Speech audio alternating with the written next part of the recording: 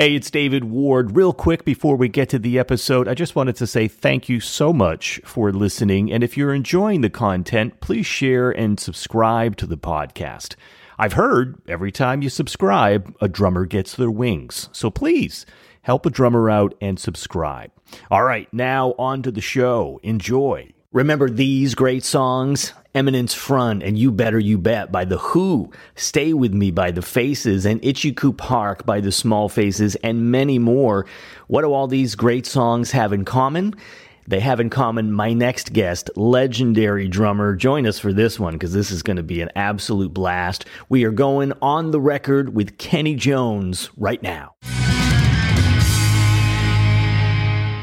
Hi, welcome to Musicians on the Record. This is the show where we bring you the musician story, and I couldn't be more pleased to be introducing my next guest. You've heard the music and now hear their story, and you've definitely heard my next guest's music. He is British rock royalty. He's a member of the Rock and Roll Hall of Fame as a founding member and drummer of the Small Faces, the Faces, the Who, and with Paul Rodgers and The Law. His latest book, his biography, is Let the Good Times Roll. Kenny Jones is on the record. Welcome, Kenny. It's nice to be here. Man, thank you for being here. I'd love to start with, I think you've been really brave with talking about health stuff that's going on. How are you just feeling physically these days? I feel 100%, yeah. No, I'm very, very lucky. I caught my prostate cancer early. So I advise men to go and get tested. Literally, when they're around 40 years old, get tested. Yeah, and I thank you for doing that and saying that. I think it's a brave thing. And then you've done that, and then you've started this whole project, which is great, the Prostate Project, and now Rod Stewart's involved. And how did all that come about, please? Well, I was asked to raise funds for the new local Surrey hospital. And so I chose a gig that we could do. I was asked to do a gig at Wentworth Golf Course. It's a very famous golf course in Surrey. And they said, could you get the Faces to do a gig? And it's a private gig. And we're going to invite very wealthy people to donate to the charity. And I said, yeah, luckily enough, they asked me this time last year, shortly before Christmas. And Rod and I and Woody always get together before Christmas. So I said, I'll let you know after Christmas. So when we met for a Christmas bash, I said to Rod and Ronnie, look, I've been asked to do this at Wentworth. Would you like to do it? And they said, yeah, great, no problem. That's amazing. So you guys usually get together for Christmas, and as we're talking, it's mid-November now. So you'll be getting together for just a private, personal jam? Well, Rod usually has a Christmas bash at his house every year. So very nice. Go there and sing some carols and bring the grandchildren and just generally have a bit of fun. That's amazing. That's so cool to hear. Is it ever a full set, a full band of rock and Christmas music?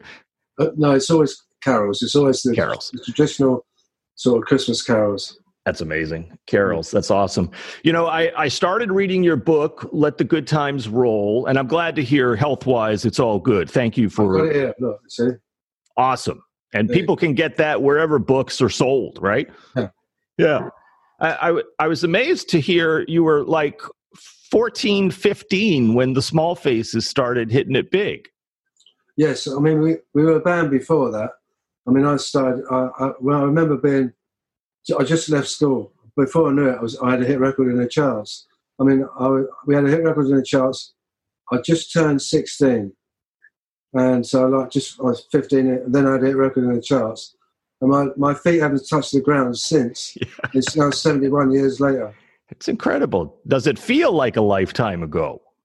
No, it feels like I'm still on that train, that lucky train of I don't know where it's going to take me next. It's an amazing train, right? What was the first single that hit the charts, that had the hit record? The first song was called What You Gonna Do About It, written by Mort Schumann and Ian Samuel. And what did that do?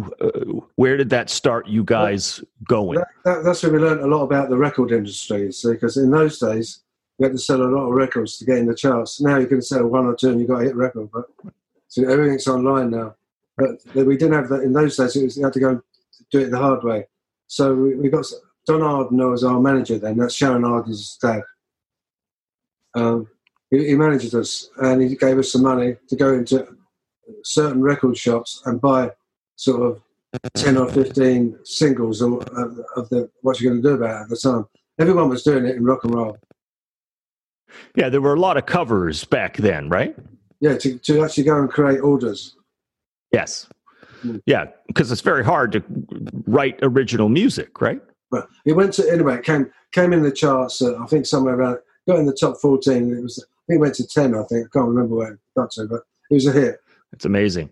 What was that like for you, 15, 16, and in your home, in your family? What were your folks thinking and feeling about all of this? Well, my mum and dad, to be honest, a few years later when I was sort of had more hit records, and I caught them scratching their head going, what have we given birth to here? Very confused they were. Because I'm an only child, you see. I was spoiled with love and affection. Okay. Well, that's nice. Yeah. Nothing wrong with that, right? No, it's great. Yeah. So they were cool with it. They were like, oh, they this were is really great. cool. They became very proud and wondered what was going to happen to me next. I mean, the worst thing about having a hit record at 16 is I could drive a car, I could drive a truck, because my dad was a lorry driver, and he taught me how to drive when I was 8 years old. Wow. Basically, I could drive, but I couldn't drive my own car. I had money to buy it, so. You had the money to buy it. Yeah, I had the money to buy it, and then it was a Mini. It was always a second-hand Mini. Tell me a little bit about the beginnings for you, as far as influences, drumming, any special teachers that came in your life. How did you even start on the drums? I've never had a drum lesson in my life. Okay. Which I picked up things from watching people. One of my favourite drummers was the Shadows drummer, Tony Meehan. He started out with as a drummer, and then Brian Bennett. So I thought, how can another Brian Bennett top Tony Meehan? Of course, when Brian Bennett joined the band, my God, I was just in love with him. He was such a great drummer. He's a jazz drummer as well. So, and it don't mean a thing if you ain't got that swing. There you go. Really is true. That really is true. So when I play rock and roll, I can't, because I grew up. I learned the only records we had in the house was 378 records. One of them was the theme tune to Rawhide. The other one was 12 Street Rag, and the other one was Blue Moon. Amazing. Yeah. So I learned to play to those three records. Is that right? That's incredible. Yeah. What was your first drum kit? My first drum kit was, funny enough, I've still got it. And I didn't know what happened to it. I'd given it to Ronnie Lane's best friend, I think, and he moved to Cornwall. And then, sort of 40 years later, 50 years later, his son called me up and said, Dad's still got your drum kit. It was a 5-minute one. He's got it in the cupboard. He said, if you make a donation to multiple sclerosis, Ronnie Lane's charity, would you like the kit? I said, yeah, no problem. That's great. So he brought it down, opened the van door, and I saw my drum kit for the first time since I was 13 years old. Wow. And my knees crumbled. I went, oh, no. I never thought I'd see it again. So the drum kit found me. That's incredible. The same drumsticks and everything on it. It's unbelievable. Is that right? Amazing. And what was it? What kind of... It was an Olympic set, and it had calf skins on it, real calf skins. And it sounded wonderful. It just, to me it did. But the cymbals were a bit tinny, but I didn't know in those days. Right. I really love your drumming. I think it's underrated. And one of the things that I think is underrated is, like, you do a lot of hi-hat stuff, whether splashes or barks, whatever you want to call them. Where did you pick that up? Well, I picked up, I have to go right back to the beginning and say, one of the records I learned to play drums to was 12 Street Rag. The real sort of ragtime stuff. And that was great to learn to play to because I had a swing. So I swing everything I play, fours and everything. So when I play fours, I don't go, I'm going to have to make a noise now. Most people go down strokes. And I go, just swing there. Yes. That's how I play. Yeah. Do you consider yourself a jazz drummer or jazz-influenced drummer? I'm a jazz influence drummer. I love playing jazz, freeform of that, and I did a lot of session work when I first joined, when I was in the first band, the Small Faces, and I did a lot of big band stuff. So it really did me a great start into discovering different moods, different ways of playing, discovering myself and my own style. Can we talk about some of that, being in the studio? What was that like as a teenage kid going in the studio for the first time? Terrifying.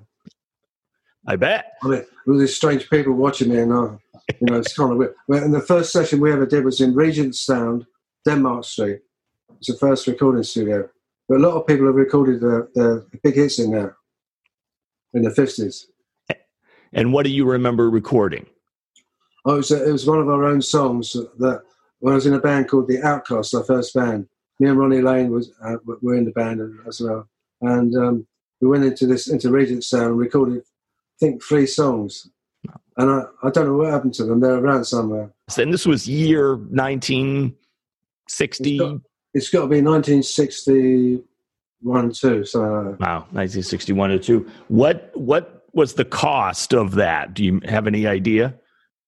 Do you know what? I wasn't into money in those days. I knew it was expensive. We all had to chip in to do it. Okay, so, got it. I think it wasn't very dear, but it was, Yeah.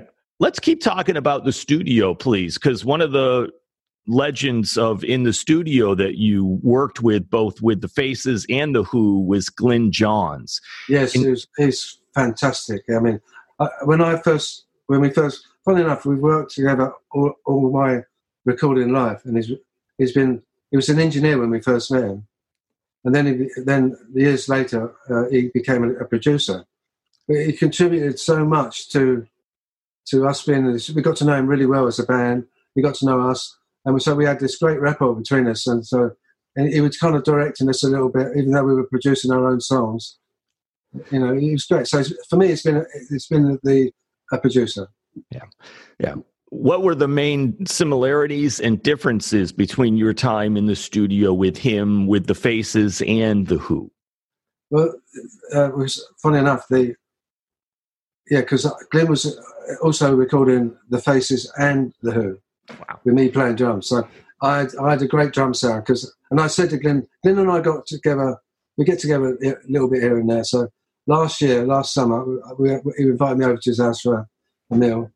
And I just said to her, look, I've just finished the book and stuff like that. I said, and there's a bit in there, they keep asking me how many mics did I use on the drums. I said, well, I think I didn't only use 2 overheads and a close mic on a snare. That's it. He said, no, I only used 1 overhead. Wow. And one on the snare, and that's it. That's it. I said, well, how did you get my sound? I said, wasn't there a little room downstairs? I remember a little room downstairs with a speaker in it and a mic in front of it, which gave a sort of echo sound to the snare drum. He said, no, I don't remember that at all. He said, what? He said, no. I said, well, how did you get my drum sound? And he said, it's you. You did it. He said, it's your drum kit. I got the ambient sound of the room. Your sound that was it. The way you tuned your drums, and that's it. I went, wow, I didn't know that. Yeah, it's definitely you, Kenny, right? Definitely one of the great things, because I did a lot of session work outside the band, so Glyn was always booking me for sessions as well. So, and one of the things that happened was, in the Small Faces, he plays a song. He recorded a song, saying, "I think come and have a listen. God, that's a great track." When I went into the control room to listen back, he put an effect on, added a bit more echo or something like that, or a delay. And I said, Glyn, that's fantastic. I said, I don't hear that in my cans. I said, but I need to hear that. If I can hear that, I can adjust my tone into it. And he went, oh, right. So from then on in, we learned this in the very early days. So whatever effect he was going to put on, it was in my cans. So I could then go, pa, pa, pa, pa, pa, pa, pa, pa, pa. Yeah. Rather than ba, ba, da, ba, ba, ba, ba, ba. It helps. It definitely helps to hear things, right? Yeah. Yes, yeah. It must. Yeah. So I learned a lot.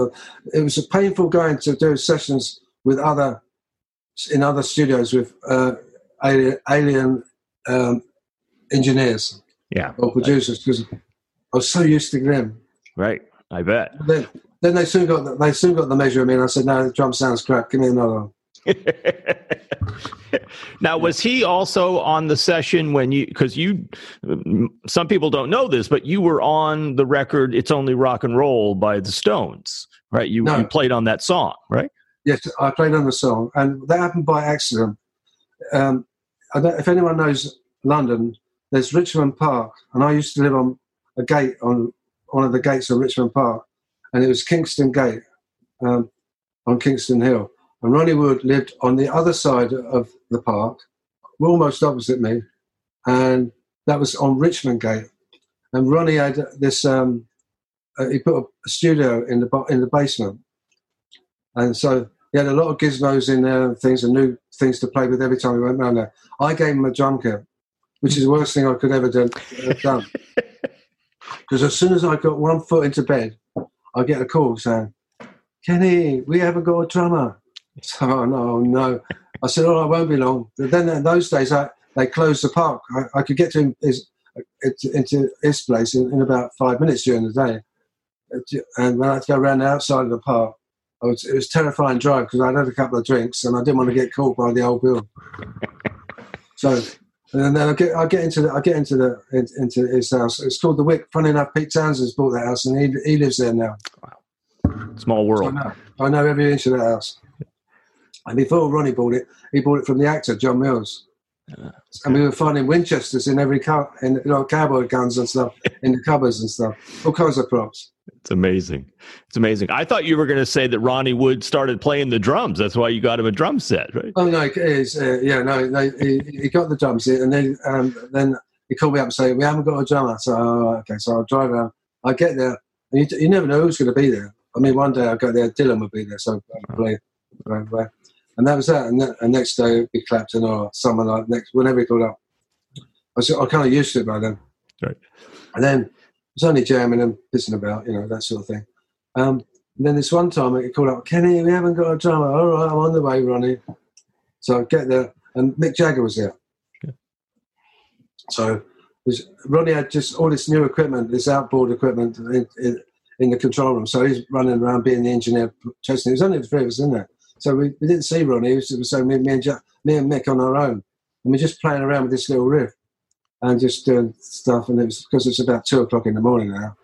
Amazing. And so Mick said, "Oh, Kenny, play it like that." I said, "No, it's too late. I'll play it like this." I said, "Anyway, it's only rock and roll." He said, "But I like it." And so he started, so he's jamming around this song, which is going around in his head all the time. Yeah. His idea. Anyway, so, and we just played "It's Only Rock and Roll." We were just messing around with that. It's amazing. Ronnie was actually recording everything we did. That's crazy. Ronnie came in and said, keep playing. And he set us all up. And then he said, "Right, I'm going to take it." So he took it. So it's only guitar and drums and me and Mick playing. Then Ronnie came back in and overdubbed the bass and then the guitar and stuff like that. That's how it started. And I just left it there. I went, "Good night, folks. See you later. See you another time." Went back and got into bed. Got on well.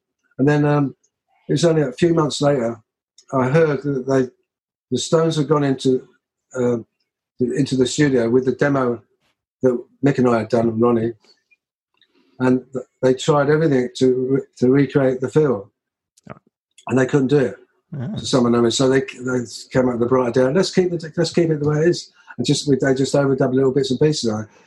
And so then I heard it was going to be a single. So straight away, as soon as I heard that it's on the album, it's a single. I called Charlie up. I said, "Charlie," I said, "I understand I'm on your record. I didn't mean to do that. I never intended to do that. I'm sorry." He said, No, it's fine, Kenny. Don't worry. It sounds like me anyway. So only Charlie was could be so gracious. Yeah. Well, two amazing drummers on the same record. So he was cool with it, and I'm hoping you get a royalty or something from that. No, I got a gold disc. Yeah, okay, you got a gold disc. All right. Yeah. Consolation prize there. That's pretty good too, right? I'm the only place after that. Only one is only pleased to be of assistance. Yes, of course. Yeah. Well, thank you for your contribution to it all. It's really amazing. So Glyn Johns wasn't in there. It was just you and Ronnie and Mick. Any other Glyn Johns sort of memories or stories that come to mind for you? Oh, there's quite a few. I mean, the sessions I did with Glyn was, I can't remember how many people I did. I did an album with him, Joan Armatrading. I played on her first album, Show Me Some Emotion. Wow. And that was great as well. I didn't know that. Yeah. And also played on Bright Eyes. I'm sorry, Kenny, on whose? Bright Eyes. Bright Eyes. Yeah. Bright Eyes. Yeah. I don't know that. Simon and Garfunkel, one of them anyway. Oh, Simon and Garfunkel. Okay, got it. Wow, very cool. Yeah. If I could switch gears with you a little bit, can we talk about your book and what was the inspiration and what was the process? I mean, I talk with a lot of folks. I mean, you're a great drummer, but I talk with other musicians. It's hard writing a book, right? What was it like for you? Well, I was, years ago when I used to do a lot of interviews and stuff like that, when I first started, and I didn't realise I'd lived a lot of life at such a young age. So when I did an interview, some of the journalists said quite a lot. You should write an autobiography. You should write a book. Yeah. And I said, yeah, great. So I got fired up about it a few times. And then I started to think about it, make some notes and stuff. And I thought, no, something feels wrong about this. I said, I'm only 30 years old, and they're asking me to write a book, an autobiography about my life, and I haven't lived long enough to write a book. So I parked it. I put it to one side. It was only years later when I got prostate cancer, or cancer for the second time, because I broke cancer in 1984. Okay. So that was dealt with that one. So the second cancer came along, prostate cancer, and by this time I was approaching 70 years old. So I thought, you know what, I better write that book before I pop off. Right. So that's amazing then. I didn't realize that you've survived 2 cancers. Yeah. I'm glad, and I'm glad you're healthy. Can I ask, I've been doing this new segment of my show called the Rock Therapy Show, talking about music and mental health and that kind of stuff, and how just having conversations with people around that. Can you talk about how did that affect you emotionally? Did you get down? Well, funny enough, the first time I had thyroid cancer, it was, and luckily it was contained in my thyroid, so that's the best thing about it. So it never spread anywhere. So, but it frightened the life out of me. I was so scared because the first time when you're told you got cancer at such a young age, I couldn't believe it. I mean, I was in the Who as well at the time. You were in the Who at the time this happened. Yeah. I didn't know that. Wow. And so I thought, well, my God, what do I do with this? And suddenly I kind of jogged into the hospital. Well, when I saw over here, the specialists are called Mister. They're better than doctors or professors. So Misters. I said, I can't have a Mister operating on me. So I want a proper doctor. Yeah. So anyway, so the Mister came in. Mr. Chowstry, his name was. And funny enough, he went on to be the Lord Mayor of London. Is that right? Yeah. Little did I know the Lord. I can always say now, it's a bit funny. I think my throat's been cut by the Lord Mayor of London. So you had a surgical procedure. You had the cancer removed. Yes, I did. But what happened was the Mr. Chowstry in his office. He said to me, once he told me, the whole room filled up with water. Like a shock. And then slowly he kept talking to me, and I couldn't hear a word he was saying. And suddenly the water decline came down, and I could hear what he was saying. Yeah. And that's when the reality hit me. And then I said, he said, I'm afraid you have an adenoma. I said, oh, thank God for that. He kept looking at me, pan-faced, just staring at me. I said, what's an adenoma? And he said, an adenoma is cancer. I went, oh, no. So he said, are you going anywhere? I said, well, I go every year to Miami with my sons and kids, and just watch the polo and stuff. He said, we're going to have to operate. He said, well, when are you going? I said, well, next week. He said, well, let's put it this way. I said, can I do it after the holiday? And he said, let's put it this way. If you were my son, I'd have you in tomorrow. I said, I'm now adopted. I'm coming in tomorrow. Wow. Yeah. Amazing. So what I remembered it was fine. I jogged into hospital. I had this great nurse there. Took my mind off it straight away. She's an Irish nurse, looked fantastic. And she had the biggest tits I've ever seen. So I was in heaven, so instead of in hospital. Anyway, so she took my mind off the opera or whatever. whatever's wrong with me. So then, what happened with that? Well, then I've lost my place now. So then the doctor came round. He said, we're going to operate tomorrow morning. So I'm going to be in early in the morning to give you a pre-med. I said, well, what's that for? He said, it just relaxes you. Well, I said, okay. So the next morning came round and I put the pre-med in, and I swear to God, to this day, it never worked. No. I was worried, very worried. Then he said to me, right, he said, okay, we're going to operate shortly. He said, but I need you to sign this paper. I said, what is it? He said, it's only to say that if we find that the cancer is spread and it's spread to other organs, like your vocal cords, we're asking you for your permission to take out your vocal cords and anything else. And I went, that's when it really hit me. I thought, that's when the shock hit me. I went, oh no. It's not like as if you could have your neck out and your head sort of lowered back on it. Right. So then I remember them coming around to get me and wheeling me down to the theatre. And all I could see in this old Victorian house in Harley Street was the plumbing. Because on the ceiling, it was all the air vents and plumbing pipes and God knows what. Wow. We're getting there. So then he said, get to the theatre and he said, right, I'm going to count, put the anaesthetic in. He said, and I want you to count backwards. And I went, 1, I've gone. Yeah, you were out, right? And then I woke up. Yeah.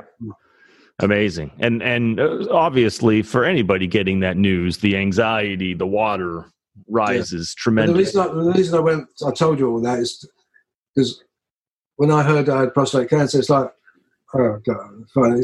I could accept it straight away. Yeah.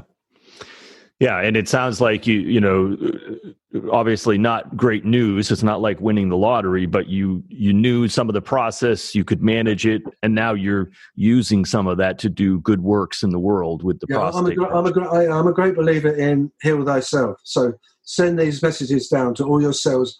You're the master of your own destiny. You're the master of your own body, right? So send these messages down to for your cells, into these rotten bits that are inside, the aliens inside your body, and say, we don't like it, get out. Right. It works for me. Right. It's clearly worked. So you're doing something right, and I'm glad you're okay. I'm sure the surgeon had something to do with it as well. Well, yeah, sure. Well, yeah, we got to get help as well, right? Nothing wrong with that when we need it. So, yeah. You know, the other thing that's fascinating about you, and I know you've probably talked about this, a ton, but I think, you know, your time with The Who feels underrated to me. And I think you came in with an absolute, almost impossible situation for anybody. Yeah, it was an impossible situation. Yeah. But see, the guys were. Funny enough, Pete and I had worked together on demos and stuff, a bit like Ronnie, you know.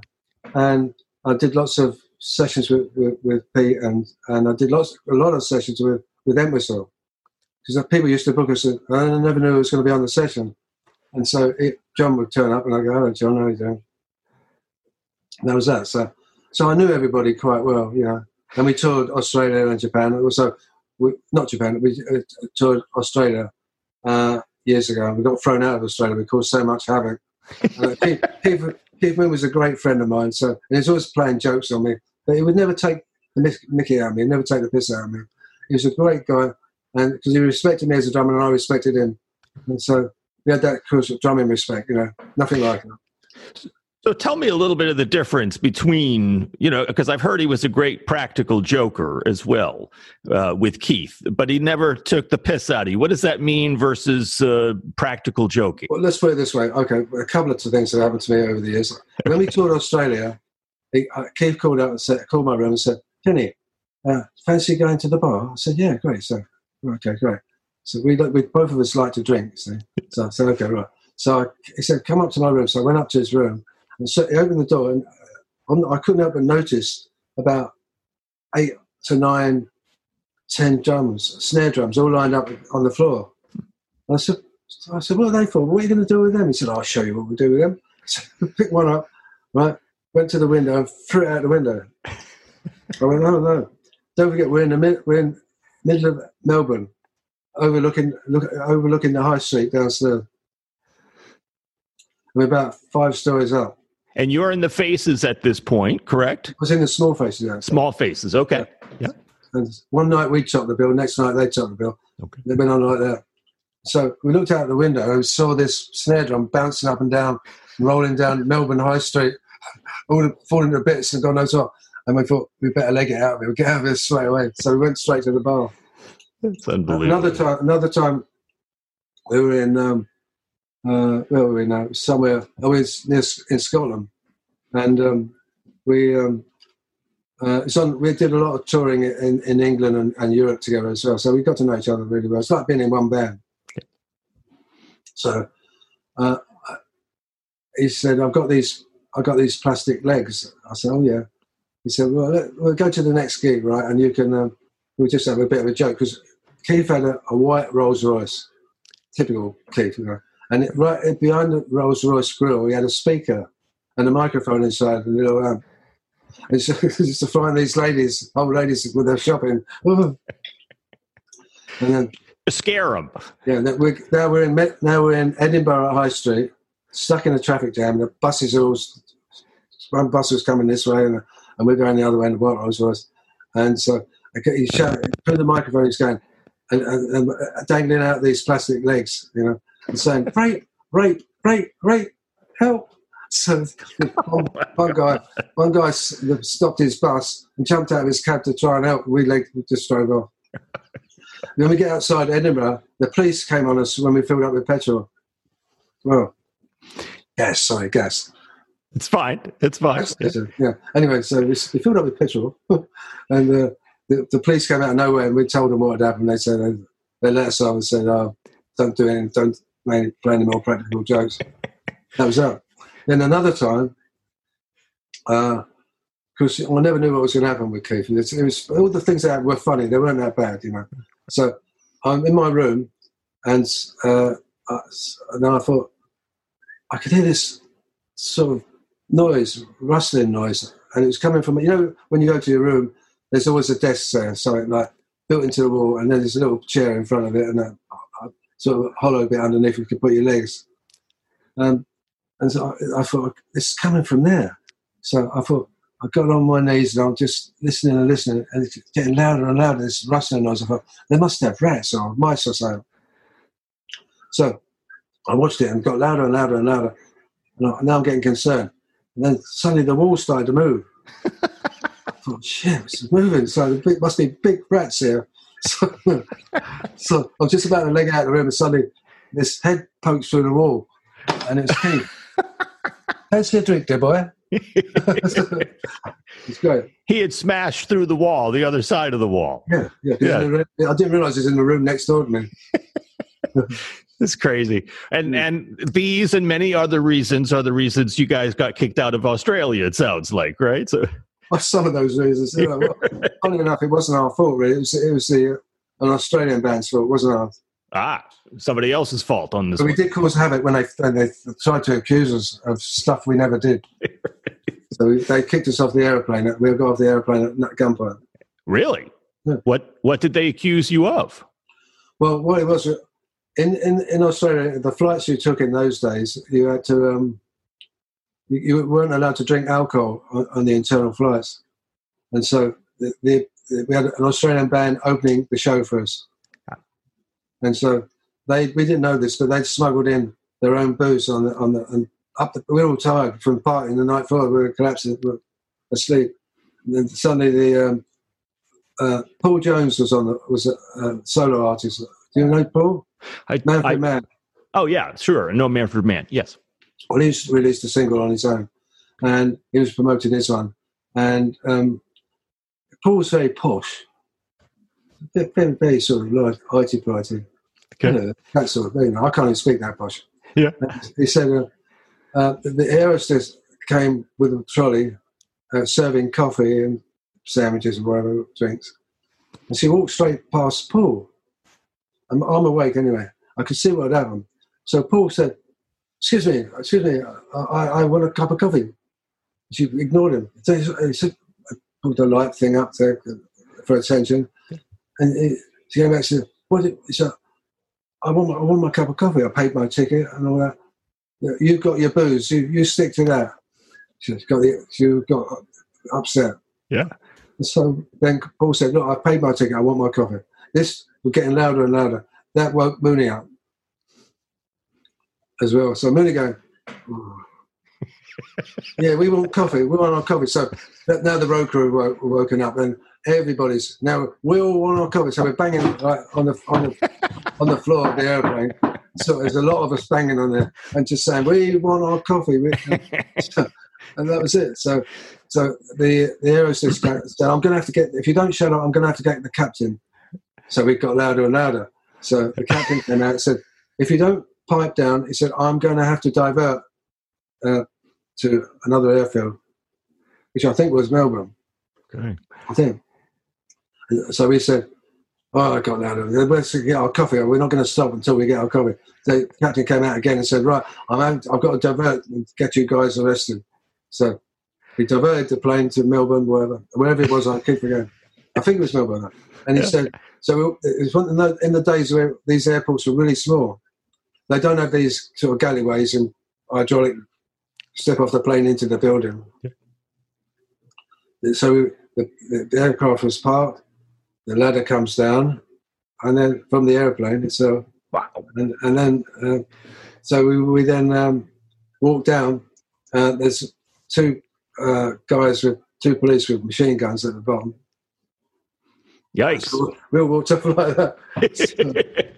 so funny. Then we went into. There's always the guy who's in charge of the whole airport.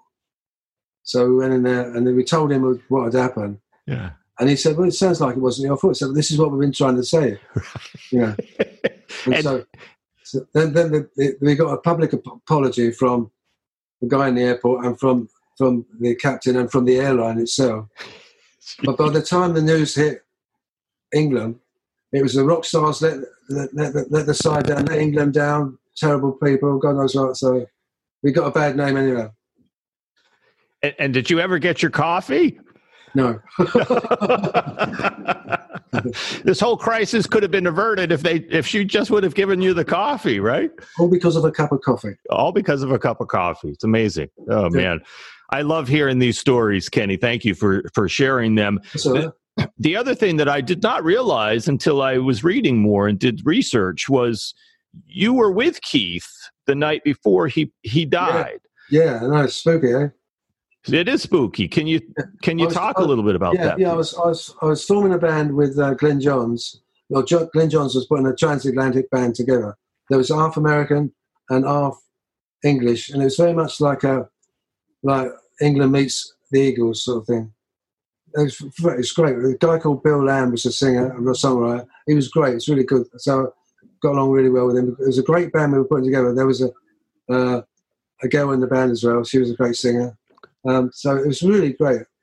And we were signed, we were just about to sign to Atlantic Records in those days for, I think it was about $1.5 million, which was a lot of money in those days. Absolutely. This is going back, what time was it? 1976, I think. Well, and I know Keith died in 78, right? Yes, he died in 78, so it was before then, yeah. Okay. Yeah. It was around about that time, same months ago. Well, it might be 77. I've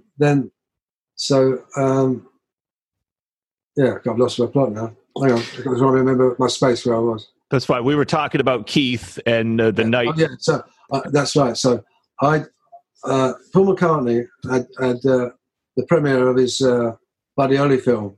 That'll Be the Day. Was it That'll Be the Day? No, it might have been. I think it was. Yeah. So it was on the day I arrived back from America, visiting the other half of the band. So when I landed, I came straight from the airport, straight into the premiere. What I thought was going to be the premiere, it wasn't really. It was the premiere, but it was straight into. Paul does things in mysterious ways. He had the after party after as if when you have the premiere, then you all leave the premiere and go to a party. We had the party. So a place called Pemberton Park in London, and it's a short walk to Leicester Square Odeon to watch the film. Okay. So we had the party, and then in the party, the pre-party, I found myself sitting with me, Keith, Paul McCartney, Paul's brother, who was with the scaffold at the time, and David Frost, who became Sir David Frost. And so we're sitting there all talking to each other, and then Keith said, well, what are you up to? I said, I told him I just got off a plane, I've just got this new band putting together with Glyn Johns. I told him all about it. He said, great. I said, how are you then? How's your health and all that? He said, great, I can't have a drink anymore, I haven't had a drink, no drugs. I said, great, because you look great. He said, yeah, no, I feel a lot better. I said, okay, great. He said, if I have a drink now, I have to, it makes me violently ill with the pills I'm taking. That's it. Generally talking around that. Then we all legged it walked around the corner to the Odeon, Leicester Square, watched the film. It's now about, 1:30 in the morning, something like that. And we all said goodnight to each other. I said, good night, Keith, good night, everyone. And I went back I used to live in Hampstead at that time, in London. And then I woke up the next day, I turned the TV on, and the news came on shortly afterwards, and it said, Keith Moon has been found dead with a drug overdose. I thought, oh no, what's he done now? Because he's like, it's got to be a practical joke, because that's what it's all about. And I didn't realise it was true. Right. Funny enough, he's staying in the same flat that Mama Cass was in, that she died in. Is that right? Wow. Yeah, it's kind of weird. Yeah. And that was it. So. Yeah, very sad. I mean, what was that like for you? You guys were friends. You saw him. It was heartbreaking, because it was, especially seeing someone that you knew quite well the night before, and the next day they're dead. It's kind of weird, you know. And I had a lot of exciting things happening for me at the time, so I'm on a fairly upbeat. And to be brought down with the death of a good friend in such a tragic way was terrible. But I've got to tell you, it's only when I joined New, when they asked me to join the band, that's another story entirely. But when I joined the band, I found out exactly what happened to him. I said, well, what happened was Keith left the party, the premiere, where we said goodnight to each other. He'd gone to the flat, taken his nighttime pill, right, and that was it. Went to bed. Woke up a couple of hours later, thought it was morning, and took the morning pill. And these pills, apparently, if you take them that close together, it slows your heart down. So it's an accidental drug overdose. Yeah. But it's an accidental one. So I try and point that out to many people as I can, because he didn't do it on purpose. He wasn't taking drugs. He was taking drugs to stay alive. Anyway, that's that. Yeah, he was actually working on it. There probably could have been many more times when he was partying that he could have passed, but he was actually working. So it's just tragic. Well, I would have given anything to change anything. If I could have, I would never. I would much rather not have joined it and Keith be alive. I really would. Of course. When you were approached by them, was it John who approached you, John Entwistle, who asked you to be in the Who? I'll tell you how it was, because Keith Moon and I shared the same drum tech. Okay. Drum roadie in those days, but drum tech. Yeah. To be polite. It's fine. Technician. So, and I always say I have great respect for my drum techs, drum roadies, and whatever, because I always say I'm only as good as my drum roadie, my drum technician. So, because it sets my kit up and I'm happy, I can play it with my eyes shut and God knows what. It's very difficult to do those sort of things. And so it's got to be spot on. So then I have great respect for the drum technicians. I guess I wondered, the other thing I was thinking about was, this is your friend, also Keith Moon. You were friends with all of the Who in the band. Yeah. This was only 2 months after Keith died that you joined the band. And yes. And to know, a very different style of playing. Did you ever have any reservations about, I'm not sure. Yeah, of course I did. I had massive reservations about it, because I didn't particularly want to be in that position. What happened was Keith had his funeral up in Highgate, not very far from where I lived, and I didn't want to go be part of the charade, so I took a little poem and a little wreath up to, before anyone got there, put it there and said my little piece, said my goodbye to Keith, and I left before anyone got there. And so that was that, and I put it out of my mind. we shared the same drum technician, a guy called Bill Harrison.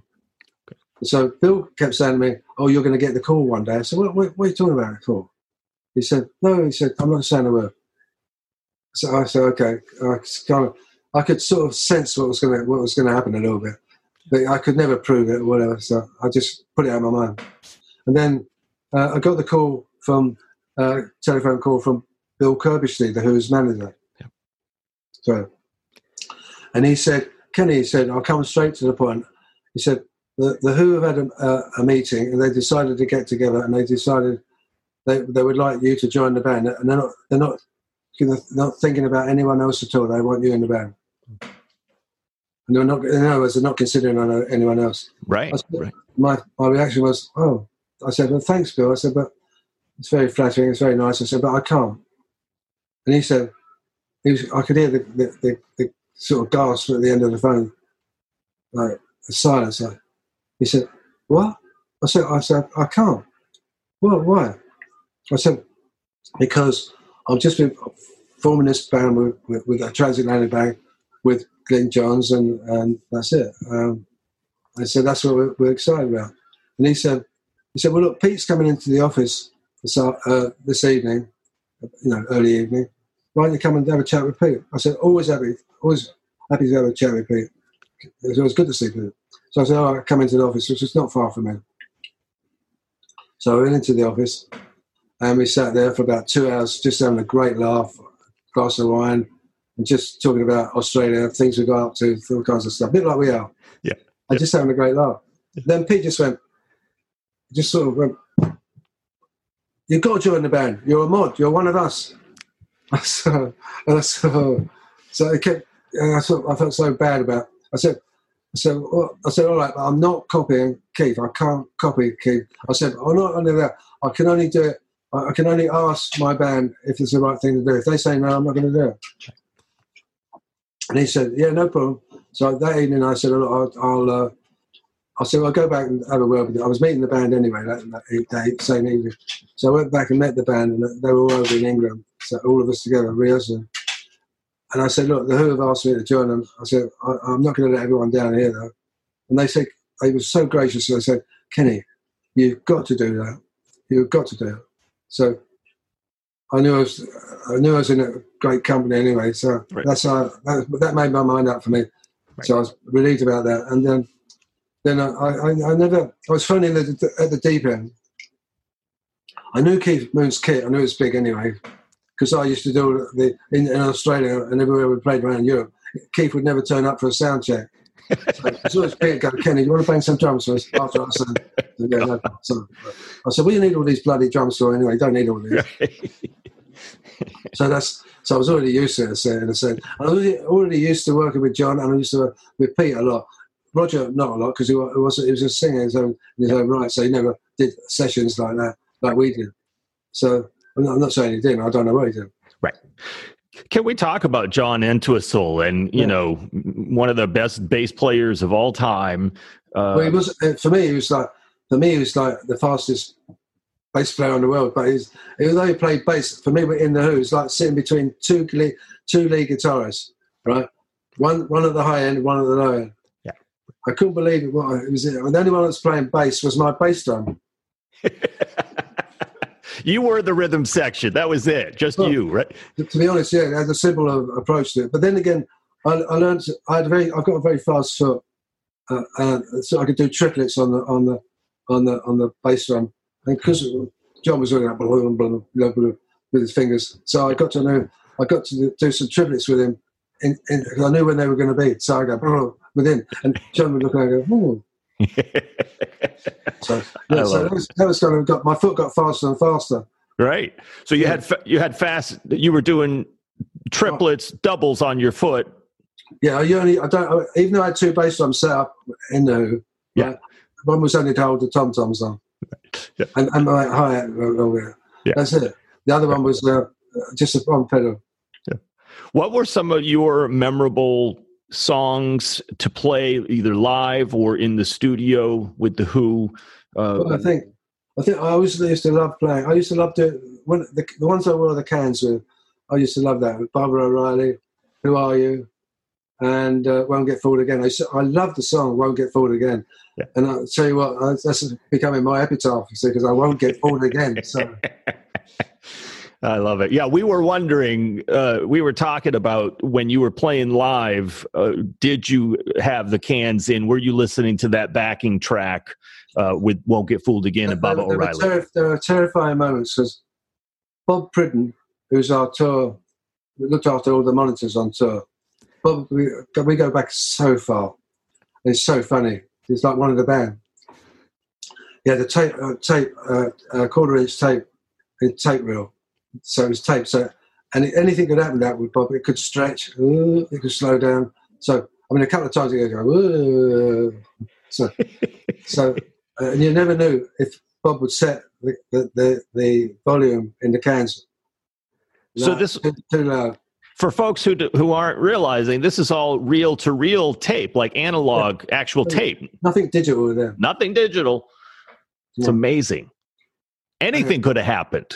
Exactly, and so anything did happen a few times. So I go up and down with the tempo. Ooh, because the band couldn't hear the what was in my cans, so they had to play along to me. They could only hear it from what's coming out of the PA. To keep it clean on stage. That's unbelievable. So if I went out of time, they would go out of time. Was there a click? Yeah. For you in the cans? Yes, it was, because when I put my own click on, because don't forget, we were a very loud band. Yes. And even with these massive headphones on, they didn't have in-ears. Yeah. They were cans. Right. And because you're moving about all the time, now I know why Mooney used to put gaffer tape around his cans. Right. I didn't resort to that. I've tied mine up. Right. You were a little more stylish, it sounds like. Right? I like to think so, yes. So anyway, so I put the cans on, and what I do is I thought, what's the most annoying click I can put in there so I can always stay in time. And I overdubbed as my click a cowbell. Boom, boom, and it's like boom. So whatever happened, it was going boom. But I could hear it all the time. Well, we needed more cowbell, right, Kenny? That was the thing. I don't need a cowbell anymore because I know the song backwards and stuff. That's right. Was it, and you talk about whatever you want to talk about or not want to talk about, of course, but was it surprising to you? Because I've read other parts in books or articles of Roger really advocating for you at the beginning of, like, if any journalist... Yeah, he was, yeah. Yeah, if any journalist says he doesn't sound like Keith, he'll break his legs. But was that surprising to you? I think, to be honest, it was in the very early days. Don't forget, Keith had only been dead a matter of months. Right. And all of a sudden, I'm in there. So you look. When I was excited, I learned all the songs and stuff like that. And it started out great. We were all playing. There's no problem. No problem whatsoever. The only hardest thing was remembering all those bloody songs or learning the repertoire. And then we started the tour. Then suddenly, I had my own sort of way of playing. And so I was a little bit more busier than I should have been because my comfort zone is playing a lot straighter than I should. But I said, I'm not going to copy Keith, and I never did. So I was a lot tighter. So probably Roger was missing certain key moments, drum fills and stuff like that, and bits and pieces like that. And then suddenly look around, expecting to see Keith, and it was me. Right. I think that's what got to him. And listening to other people saying, well, he's not like Keith. Of course, I'm not going to be like Keith. Nobody would be, right? No. So nobody would be like you. I did what I did, I said to Pete in the first place, I said, look, obviously I'll be playing certain stuff because I like what Keith played in certain things. So I said, I'm going to try and do my best to do them in those certain places where I think anyone in the right mind would want to do them. Yeah. That's it. Right. So I think we kind of just sort of separated a little bit. So, and what was that like for you when that happened? Were you pissed off? Were you bummed out about? I mean, where did you go through? I was in a sense. I came to. There's another phase in my life, and I thought, well, I didn't get chucked out of the band. It was like was just like we kind of broke up as soon a couple of years later, and then we reformed again, and then we kept reforming, and then going on tour again and reform. So it's a bit like that. So my whole time with the Who spanned 10 years, which is quite a long time. Yeah. And then obviously we split up. Then I was forming a band with Paul Rogers. Right, the Law. That's when the Law started. Yeah. So I was happy to be in the Law, and let the Who do what they want to do. Right. Yeah. If I could just ask before we go, I'd love to talk a little bit about the Law too, if you have the time. But Eminence Front, one of my favorite Who songs of all time. Thank you for your music on that. You have this, and I don't know if you're counting when you're playing drums, but you have this hi-hat little splash or bark. Yeah. It sounds to me like it's on the ands. But can you say a little bit, how did you create that part, please? I just played me. I don't know. Okay. That's all I ever do is just play me. I love it. See, you've got a drum kit. What happens is the drum kit's always going to be amazing if it's tuned properly. But what makes it come alive is the player. It's the performance. So I don't know. Whatever I do, I try to analyse what I do, and I can't really. I just play me. I've never had a lesson. That's why. Otherwise, funny enough, when I used to do session work, I used to do my own, write out my own sort of fashion, in my own fashion of reading music, writing music. Yeah, well, you're clearly a natural, Kenny, and it's worked out, I think, really great. So it's all in the book. It's all in the book. Look, it's all in the book. It went to number one. That must have been very gratifying. Well, yeah, I couldn't believe it. I said, "Who's going to buy my book?" No one wants to know about boring old Kenny Jones. I got it wrong. Yeah, definitely wrong. We all want to know about that. The other thing you've got going in addition to Let the Good Times Roll, your book, is the Small Faces have just come out with an EP on vinyl. Can you tell us about that, please? This is the one. Look how young I am now. Oh, we all are. Can you lift it up a little, Kenny? Because I can't see it. Oh, you can't see it. How's that? Yeah. How old are you in that picture? That's when. Hang on. I was probably 16. 16. Amazing. Yeah. It's a real mod look. Yeah. So that's a new or a new or remastered. Yeah, it's remastered, and it's a different sort of clever thing to do. It wasn't my idea to just put the 4 instrumentals that we did, because we used to love playing Booker T and the MGs in that style in our own instrumentals. So it's a bit like that. You can hear all our influences on it. It's well worth getting. Yeah. And the Small Faces were definitely a mod band, right? Oh, yeah, we were mod, yeah. Yeah. Okay, for folks who don't know, please tell us, what is a mod? Someone young, someone really modern, thinking modern, and sort of, I don't know, just going against the grain, so not wanting to conform to what grown-ups do, that sort of thing. Yeah. So wearing colourful things. So for me, fashion and music have always gone together, because we didn't know we didn't know we were creating the mod sort of look, all the fashion. Because I grew up just after the Second World War, and we were the first teenagers after the Second World War. So I grew up in the East End of London. I grew up on bomb ruins, a place that had been bombed like mad. And so, luckily, I wasn't alive when it was going on. But I saw the aftermath of it, and everyone wore sort of black and grey, and it's definitely foggy old London town. I mean, you couldn't see a hand in front of your face, and I really mean that. Yeah. So there was no colour. You remember that film that Spielberg did with the war film he did, and it's all black and white. Yes. And then suddenly there's a little girl in a red coat walks on. What happened to me was a very similar thing. I was surrounded by all this grey and black and white stuff. And then I saw this shop. And in this shop was all these grey and black suits and gone as well. And right there was a caravel, like a very thin sort of jumper, bright red. Wow.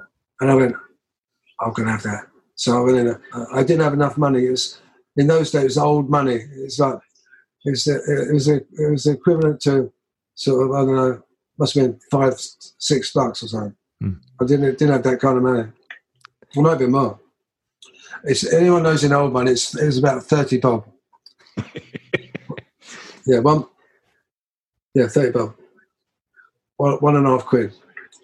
Yeah, so I saw this, and I saved up enough money over a few weeks. So I got this red jumper on, and then I found some white Levi's.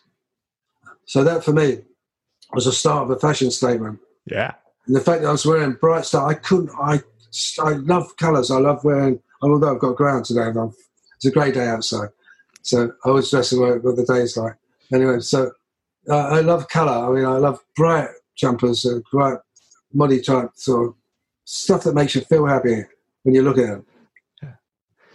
Yeah, and definitely fashion was a big part of the mod scene, right? Oh, and was that why there was such? I mean, even in the classic film Quadrophenia, the mods versus the rockers. What was the trouble with you guys? What was the bad blood about? Well, we were all right. We just didn't like the way rockers looked. Funny enough, the rockers, the scooter, the mod scooter we all sat on, the Vespas and the Lambrettas, right? Yeah. The Italians brought them over when they came over from Italy, and they opened up corner cafes, sort of cheap sandwich shops and stuff like that. And they brought the Lambrettas and the Vespas over. So the mods loved them. So you didn't have to have a whole driving license to get it. You could have a driving license at 16. So for one of those. Yeah. So off we went. It's amazing. So the incredible times that were happening.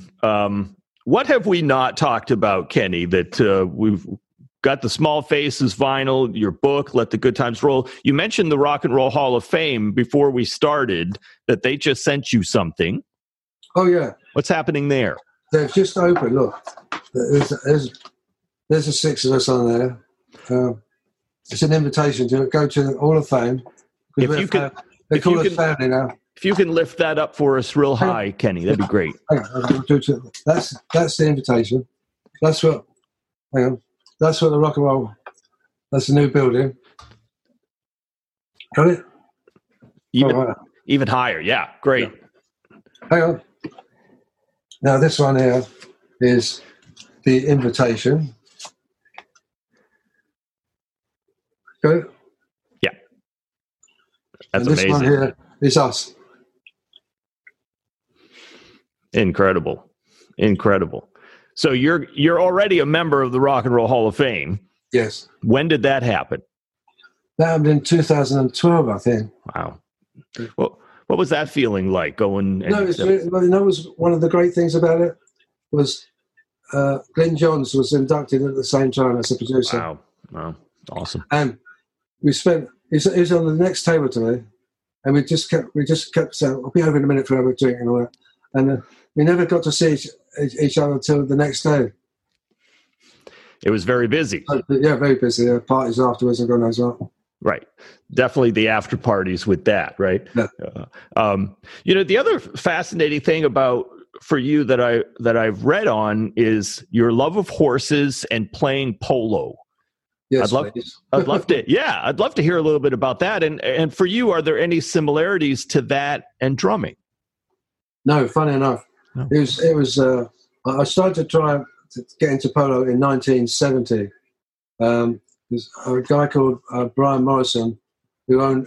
Now, years later, he built his own polo club, and we met in a sort of clothes shop somewhere, a reception somewhere, a champagne reception, and he said, "Oh, I'm a big fan," and he said, and we just talked. For somehow, when we were talking, horses came up.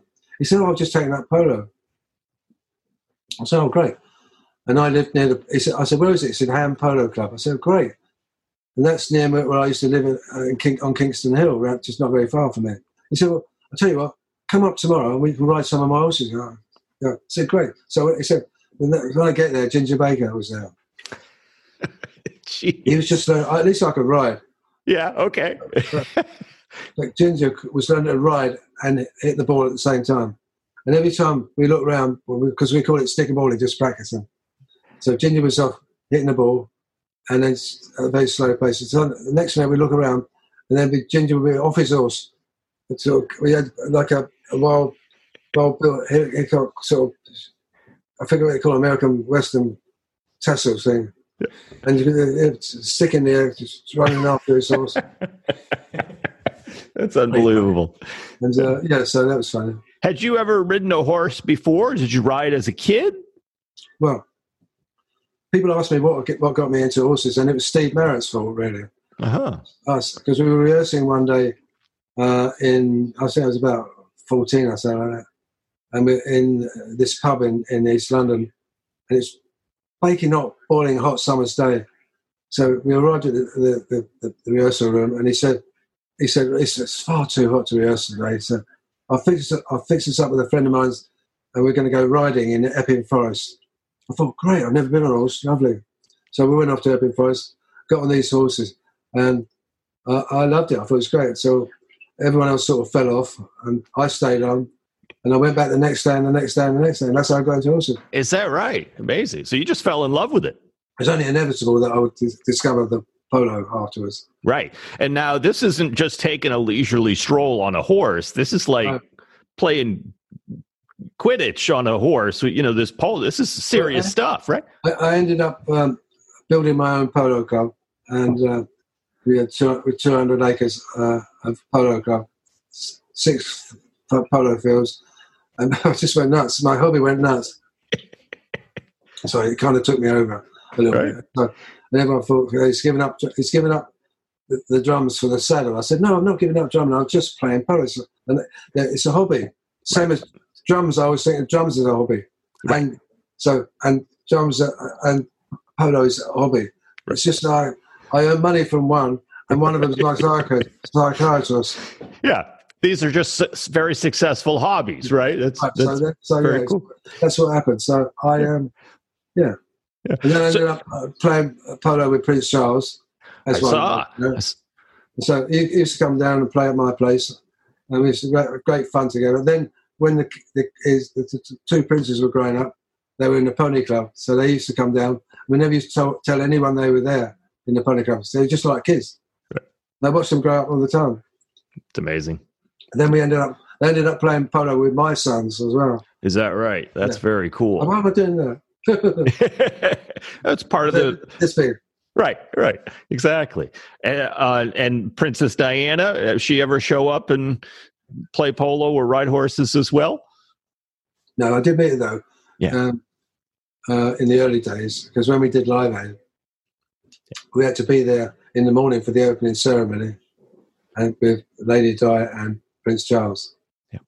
And then 9 o'clock in the morning we had to be there, so it got some unearthly hour. That's in my book. It tells you my journey there to the opening, and then because I'm in the Queen film as well. If you look at it, they show the live show of us in that particular moment when it was open. Say that again. You and Queen? Queen, you know the new film they've got? Yeah, Bohemian Rhapsody, yeah. Bohemian Rhapsody, right? Yeah. If you look at the opening sequence when they talk about doing Live Aid, right? Yeah. That bit. They go to the bit where Prince Charles is there and the opening ceremony. Yeah. You can see me there. Oh, is that right? So I'm in the film. Very cool. I got to check that out. I've missed that. You have to go pause. Right. Yeah, exactly. That's awesome. You know, drummers, it's a hard thing physically after a while, or even sometimes. And I imagine polo isn't easy either. Have you ever had any injuries, physical stuff? Yes, I had a fall, and I had they call it an old cavalry accident. So what happened was the horse went down, and my foot was at a slight angle, and the stirrup went like this on my foot. Broke my right foot, my bass drum foot. Wow. And it crushed, here's my hand, it crushed everything in there, in my foot. Ouch. So the toes were not broken, it's like so many fragments across here. Man. So I said to the surgeon who did it, who's a great guy, I said, look, I don't care if I don't ride a horse anymore. I said, this is my bass drum foot and I want to play drums. He said, well, I'm a Faces fan, so you're going to play drums. All right. For 6 months, I had my foot in there, things, pins stuck in it, God knows what. Amazing. It's now faster than ever. Is it? You got a bionic foot? Yeah, it gets to the pub before I do. There you go. And when did that happen? I'm glad you're okay. When did this accident? This happened about almost 20 years ago now. 20 years ago. Okay, great. So it's all healed, and you're the bionic man on this. I can tell you if it's going to rain tomorrow. Right. Right. I'm just raining now, my face. Yeah. You could feel the barometric pressure on this, right?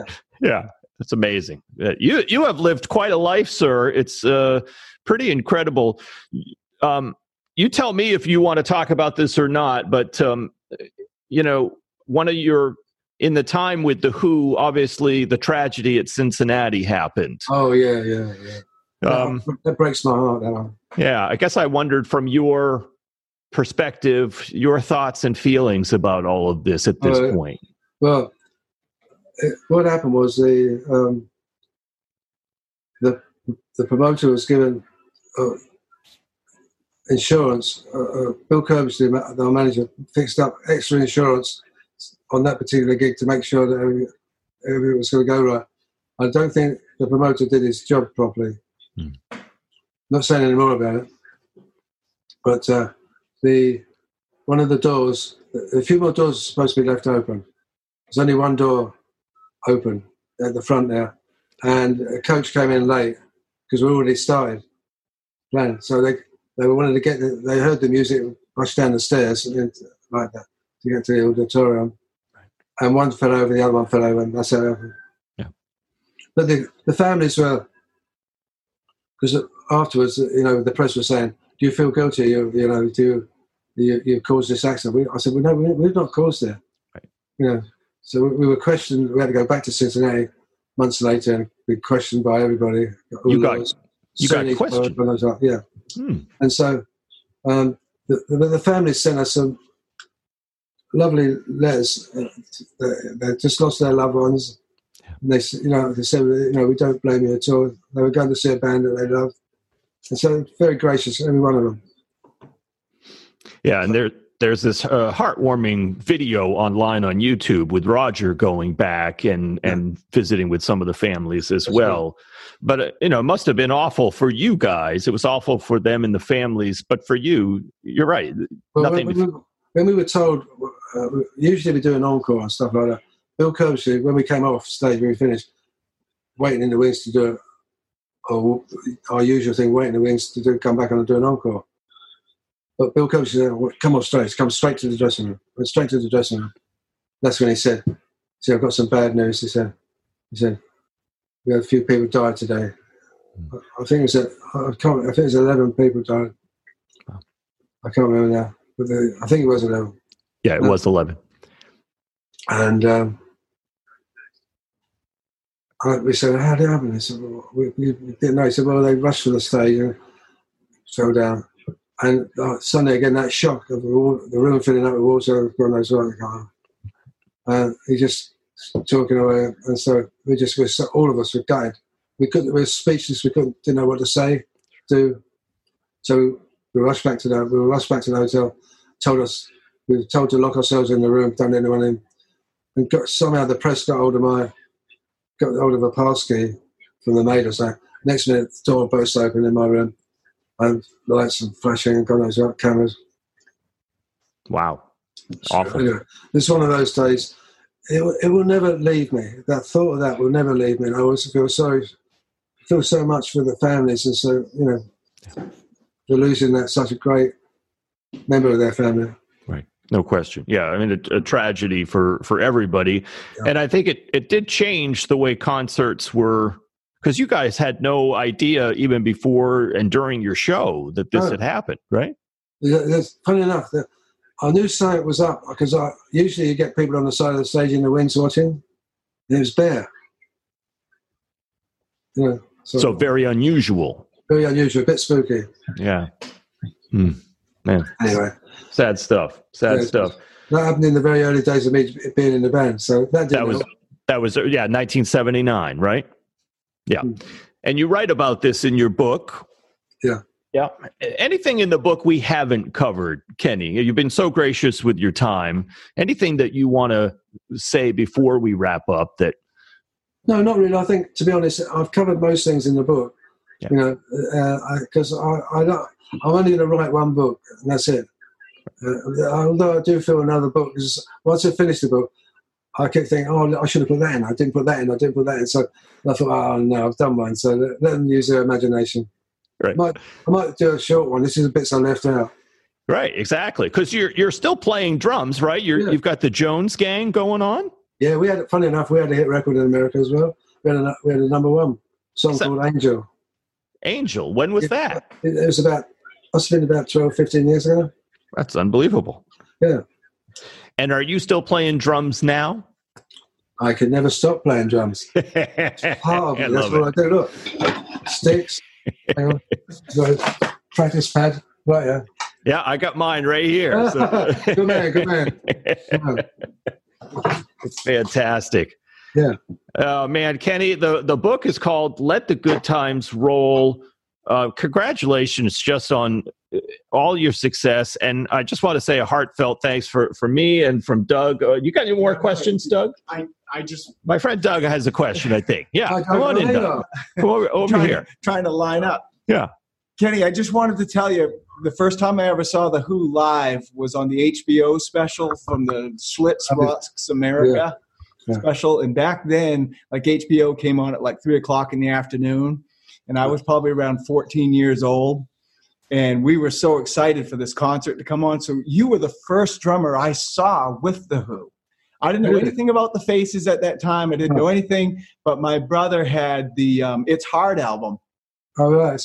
And I loved Athena and Cry If You Want. Oh, I must have worn Cry If You Want. I love Cry If You Want. It's great. Anyways, that inspired me. I became a drummer as well over the years. Oh, good. I'm glad I've been useful. Yeah. And anyways, just the impact that you had, I just have to thank you.